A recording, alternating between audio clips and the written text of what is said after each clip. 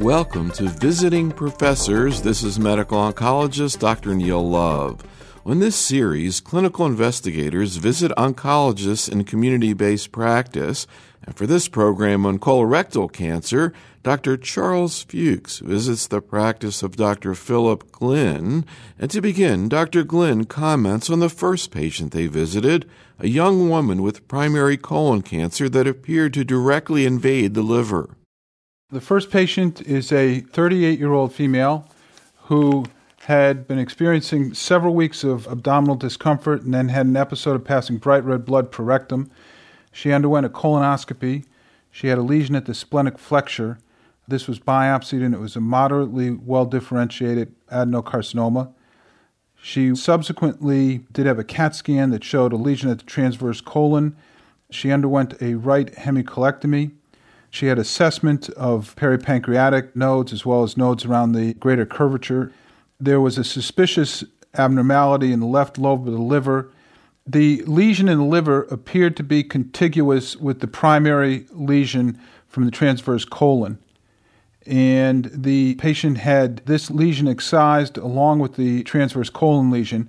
In addition to the liver lesion being positive, 5 of 68 nodes showed metastatic disease. So just to clarify, so this is sort of direct invasion from the primary into the liver? Well, it was, and it's hard to detect that on the CAT scan. The preoperative CAT scan, it's difficult to see that, but the surgeon said that he felt an abnormality. He felt that it was contiguous at the time of his surgery. So intraoperatively, he thought it was contiguous. Charlie, how often do we see this? Not often at all, Neil. And in fact, it's interesting because I noticed the pathologist staged it as M1A. In other words, presumably the pathologist may not have gotten that message from the surgeon and thought that this was actually an isolated met to the liver. But, I think in these circumstances, we really have to defer to the surgeon as to what they saw in the operating room. And from your point of view, does this differ prognostically in terms of the typical situation where I guess it's more hematogenous spread to the liver? I think so, because obviously you're going from stage 3 to stage 4.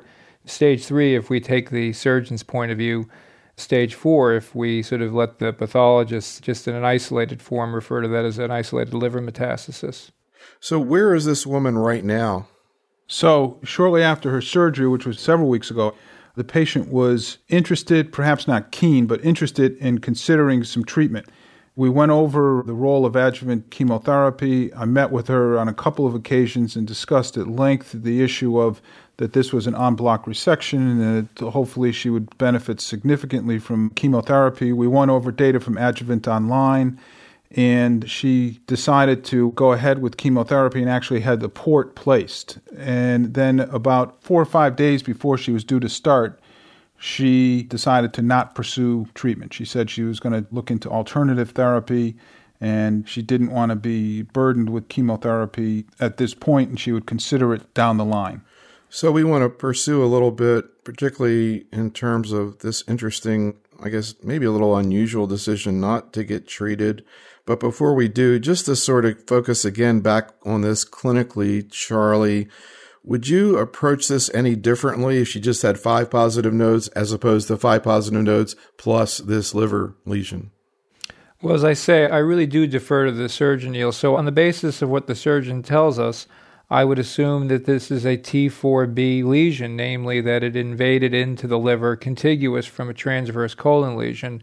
And in addition, obviously, with 5 positive nodes, look at this as a T4B N2 lesion. So I would, on that basis, stage it as a stage 3, and like Phil, would strongly encourage this woman to consider post-operative adjuvant therapy. And again, I would liken it to adjuvant therapy as opposed to the treatment of stage 4 disease. So can you talk a little bit more, Phil, about this woman as a person, her work, her life situation, and her lack of interest in receiving chemo? So she's a very nice woman. She has 2 children, ages 11 and 15, and she's employed as a counselor in the correctional system locally. She's very responsible, a very pleasant person. A spouse? She has a significant other, and she came in today with her mother, who had been in with her on one other occasion. She asks questions that are pertinent, and she listens carefully. I'm always curious, did she at any time, including today, say, what would you do if it were you? She did not say that today. Actually, both Charlie and I did offer our opinions of what we would do if it were us. What did you say? I told her that I think that she should take treatment, and if I was in her situation, that I would take treatment. Charlie, what were your impressions of her in terms of this issue? Well, she was a very thoughtful person. I actually asked her what it was about chemotherapy that gave her such fear and trepidation. And oftentimes, I think many of us find that there's a history, like a parent or a sibling or somebody close to them who's been through an ordeal with chemotherapy and the outcome was poor, and that sort of leads them to conclude that any chemotherapy is something that should be avoided.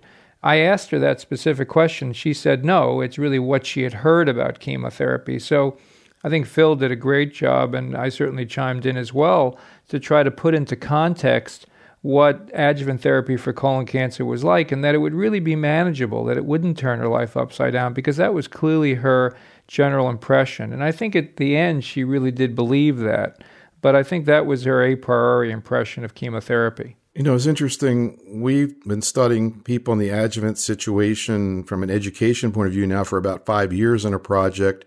And we found that most people who are considering adjuvant chemo for colorectal cancer expect to have nausea, vomiting, and hair loss, and are kind of surprised, Phil, when they don't have it. Yeah, and that actually became one of our focal points of conversation today, that this was something that she was going to be able to tolerate, that she was otherwise in perfectly good health, and that it was our job to get her through this treatment, and that we were pretty confident that that was going to happen readily. Now, did you bring up the possibility, I don't know whether it would be a possibility for you, of receiving capecitabine alone? Well, Charlie and I talked about that afterwards, and she seemed to be more receptive to the idea of treatment. And I think that if you look at the Adjuvant Online data, there's a substantial drop-off here for a 38-year-old by taking just capecitabine alone or fluoropyrimidine alone. So based on that, we didn't get into the conversation. I won't be surprised if down the line, if she runs into obstacles with treatment, that becomes a discussion point. Now, are you thinking of Folfox or Xelox? Folfox. And Charlie, if this lady were to say, maybe she has said, or maybe this has been discussed, what's your best estimate of my chance of relapse without anything with Folfox and with just the fluoropyrimidine? What numbers would you give her? Well, I think that you have to presume that her risk of recurrence is substantial even with adjuvant therapy, given a T4B-N2 lesion. And so, I would probably think in the range of maybe 40 to 50% disease-free survival. So you could be talking about a 50 to 60% chance of recurrence. That may be overly pessimistic given the better outcome we're seeing with Folfox, because a lot of that data was really from the National Cancer Database data that was really preceded widespread use of the Mosaic data. But again, what number would you give for no treatment, risk of relapse, and with Folfox? Oh, I think that without treatment, if she just does surgery alone, I actually would think that her likelihood of recurrence is probably 80%. And you think it would come down to 40 or 50 with Folfox? I think so, yeah. And that's actually pretty much exactly what came up in Adjuvant Online. And what about with fluoropyrimidine alone?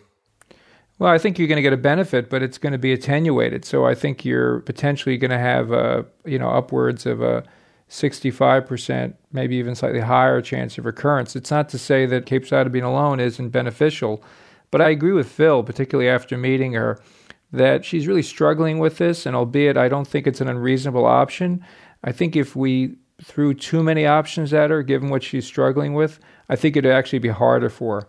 Any sense, Phil, right now in terms of what the number one concern is that she has? Missing work, being sick?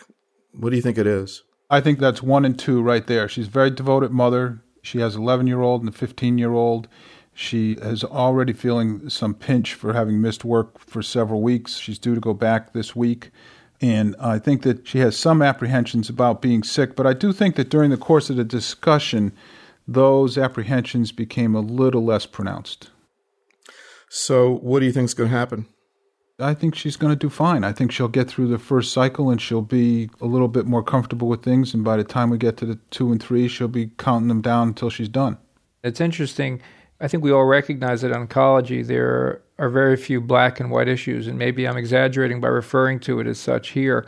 But in fact, the benefit of adjuvant therapy is so considerable, particularly for a young person with young children. I think both Phil and I were probably of a similar mindset with her. We really felt it was important to try to explain to her chemotherapy, try to assuage her fears, and really encourage her to do it. Now, you mentioned she had verbalized an interest in alternative medicine. What type of specific alternative approach? Anything? No, she really didn't get into any specifics. What would you say? Again, I don't know if this came up in the conversation. Charlie, you've been involved in some of the most interesting work I've seen in terms of recurrence in the adjuvant setting, looking at diet, exercise, vitamin levels, etc. What was this woman's weight, her BMI, her exercise level? Is that something you would talk to her about? Well, I think it's absolutely worth talking about. I think it's essential we do that. She's actually looking quite fit. I mean, she has a normal BMI. She looks like she's actually pretty active. I noticed her son was actually a dancer. Yeah. So it seems like there's sort of an interest in the family. And her mother was actually reasonably fit as well. So it seems like it's a family that probably takes good care of themselves. On this visit, the agenda item was first and probably exclusively, let's get you to accept adjuvant therapy. But I agree with you, Neil. I think it's really incumbent upon all of us as oncologists to recognize the value of these lifestyle modifications because they clearly have a long-term health benefit. And I appreciate the plug. I think our research suggests that it probably impacts colon cancer outcome as well. It was really fascinating. A lot of the data that came out of the trial that was negative for chemo, which is an irinotecan-containing regimen, and yet you all mined the data or collected data prospectively, and really stunning. It's kind of like what we've seen, Phil, in breast cancer, the WIN study, where we saw this effect. Of course, that was a prospective setting. Do you bring this up, Phil, in the adjuvant setting, and when? I bring it up routinely. In fact, in each exam room, I have the ASCO guidelines about diet, exercise, and I have that framed right in the exam room. It's an important discussion. Again, today's visit was about getting her committed to the idea of chemotherapy, but I absolutely will be coming back to talk to her about diet and exercise, and I monitor vitamin D levels with each visit. And just to clarify, Charlie, if you're going to make recommendations in terms of diet and exercise, what kinds of recommendations? And if they're going to get adjuvant therapy, when do you usually bring this up? If we can, I try to bring it up at the first visit. If it's a patient such as this where you're really dealing with a lot of trepidation, maybe even some emotional issues, obviously we'll table that. But I try to get it done within the first 3 visits. And then I'll talk to them about the benefit of maintaining a healthy weight, moderate diet, and exercise. And I really emphasize exercise. And I try to encourage them, even if it's something they've never contemplated before. I talk to them about trying to schedule just walks several times a week to get into the rhythm of doing that. Right, and I was amazed at your data because it looked like it wasn't that much exercise. I think maybe 4 times walking a week or something like that. That's exactly right. Because, as you know, we mined CLGB89803, which was the irinotecan adjuvant study. And albeit it's not a randomized trial, it is prospective in that these folks gave us this information at study onset. So we followed them only after they told us about their physical activity. And because, these people are on average in their 60s, most of them, if they were active, was principally through walking. And you're absolutely right. Those who walked regularly had almost a 40% improvement in their disease-free survival. And it's really amazing. I mean, we're talking about recurrence here. It's always struck me. Is there anything going on right now in terms of prospectively finding out more about these connections, particularly translationally, what's going on, why recurrence rate would be lower? Absolutely. We think that energy balance, as it's sometimes described in terms of exercise and diet and obesity, is a major driver for colon pathogenesis and probably other solid tumor malignancies, that these pathways that these things affect are clearly relevant. And so we're trying to understand the mediators, one of which we think is insulin, as we all recognize, diabetics who exercise and or avoid obesity have a lower insulin requirement. They're less insulin resistant. And what we think is going on here is that people who are sedentary or obese have higher levels of circulating insulin, which is pretty clear in the laboratory to be trophic for these cancer cells. So we actually then looked at, it's hard to measure insulin because it fluctuates so regularly. We measured sort of other things, other surrogates such as C-peptide and insulin-binding proteins. And what we find is that they similarly do predict outcome, namely in the nurses' health study. If we take the colon cancer population, patients in that study, and look at essentially their baseline levels of C-peptide, it actually predicts their risk of recurrence. So final question, Phil. This is a young person, 38 years old, who's getting colon cancer. What thoughts did you have, and also want to find out from Charlie, in terms of working her up from a genetic point of view, the issue in terms of her children, for example? Well, Charlie and I talked about that, actually. The pathology had originally sent out for evaluation for Lynch syndrome, although there's no big family history here. I was pretty careful about taking the family history. So she has MLH1 and MSH2 and MSH6 studies pending. Anything else that you would recommend, Charlie, in a situation like this? No, I think I agree with Phil. I would definitely start with assessing for mismatch repair deficiency. Now, if there is elements of MMR deficiency, then I think that one would really feel pressed to go back and do some germline testing. If she's mismatch repair intact, given the age of 38, you might still send off those tests looking for Lynch syndrome, although it certainly speaks to the possibility that this is just a sporadic case.